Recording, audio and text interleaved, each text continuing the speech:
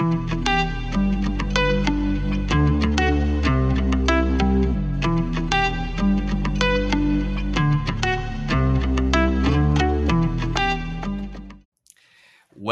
Bible Rundown, Pastors Rob and David.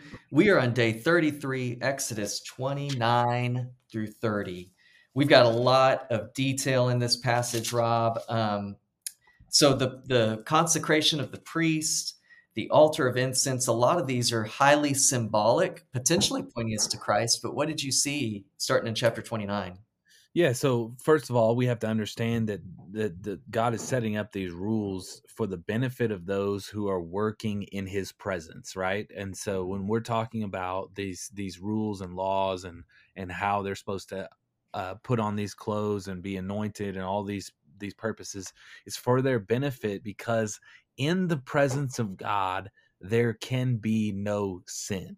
And if there is sin in God's presence, what happens, or wickedness or uncleanliness, any of these things in God's presence, it's destroyed by the wrath of God. And so God is giving them these tools to help them to walk into the presence of God in the holy place, to serve the Lord in a way that the wrath and judgment of God does not come upon His people, His priests that are in the temple, the tabernacle at this point in time, in His presence. And so all these things about, putting on the right clothing, all the things about bringing the right sacrifices before the Lord, right? You have the sacrifices, the wave offerings.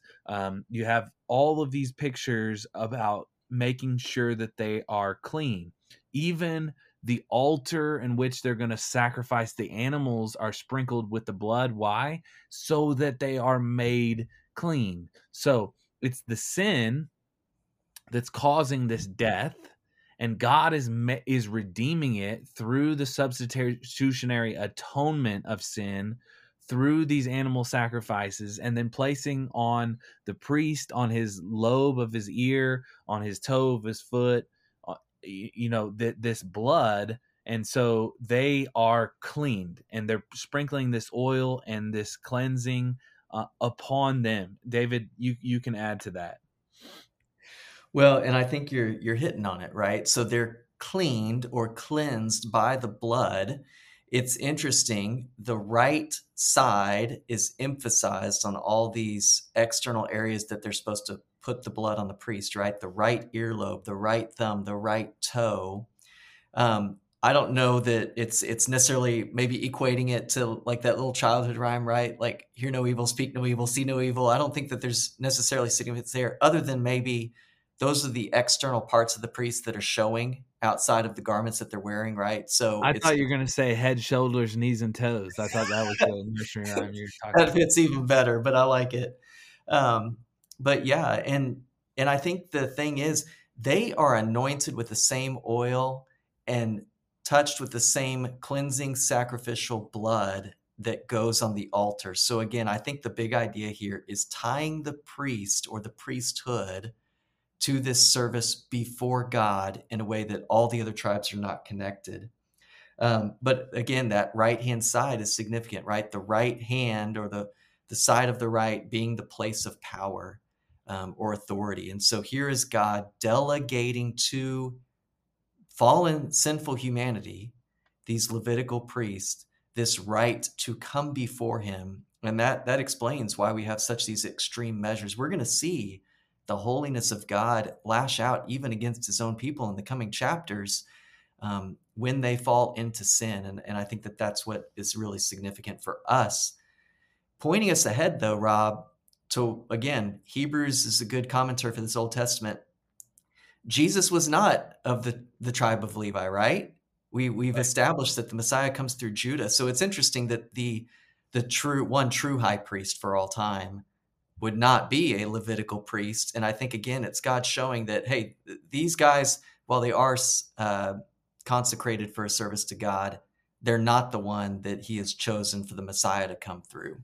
Yeah, and I think it's interesting to note here that in verse 31, you shall take the ram of ordination, and boil its flesh in the holy place. And Aaron and his sons shall eat the flesh of the ram and the bread that is in the basket in the entrance of the tent of meeting. And so, when Jesus talks about eating my flesh and drinking my blood, we should understand that concept. They should understand that concept of the priest eating the ram of ordination, the lamb who was slain to make atonement for these priests to be able to enter into the holy place.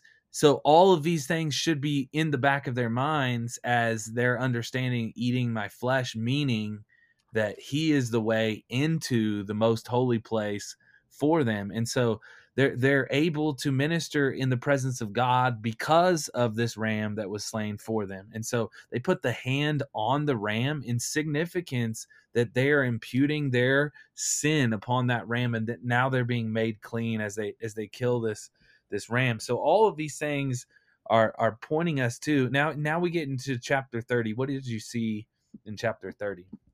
Well, and I think the connection of 30 with 29 is where it ends in verses 44 through 35, right? Why are all these things happening? It's because God desires to dwell among his people. And so he's consecrating this service of sacrifices so that he can be down among his people in the midst of their sin. But what stood out to me is this whole idea of the Lord ransoming back his people's life, right? Mm-hmm. So the census tax, it's not what we see in the New Testament. We read about the census, but the idea or the thought of a census is what, Rob? It's really to demonstrate human power, right? Mm. So when we do the census here in the US every 5 years or however long they do, or maybe it's every 10 years, it builds a sense of pride in who we are as the people. I think what we see here is the idea is the census is not taken for their pride in who they are, it's taken for the Lord to make ransom for their life, right? They're paying, contributing to the service of the temple. And so in a sense, they're not purchasing their atonement, but it is going towards the ongoing need that they have to have these sacrifices done on their behalf.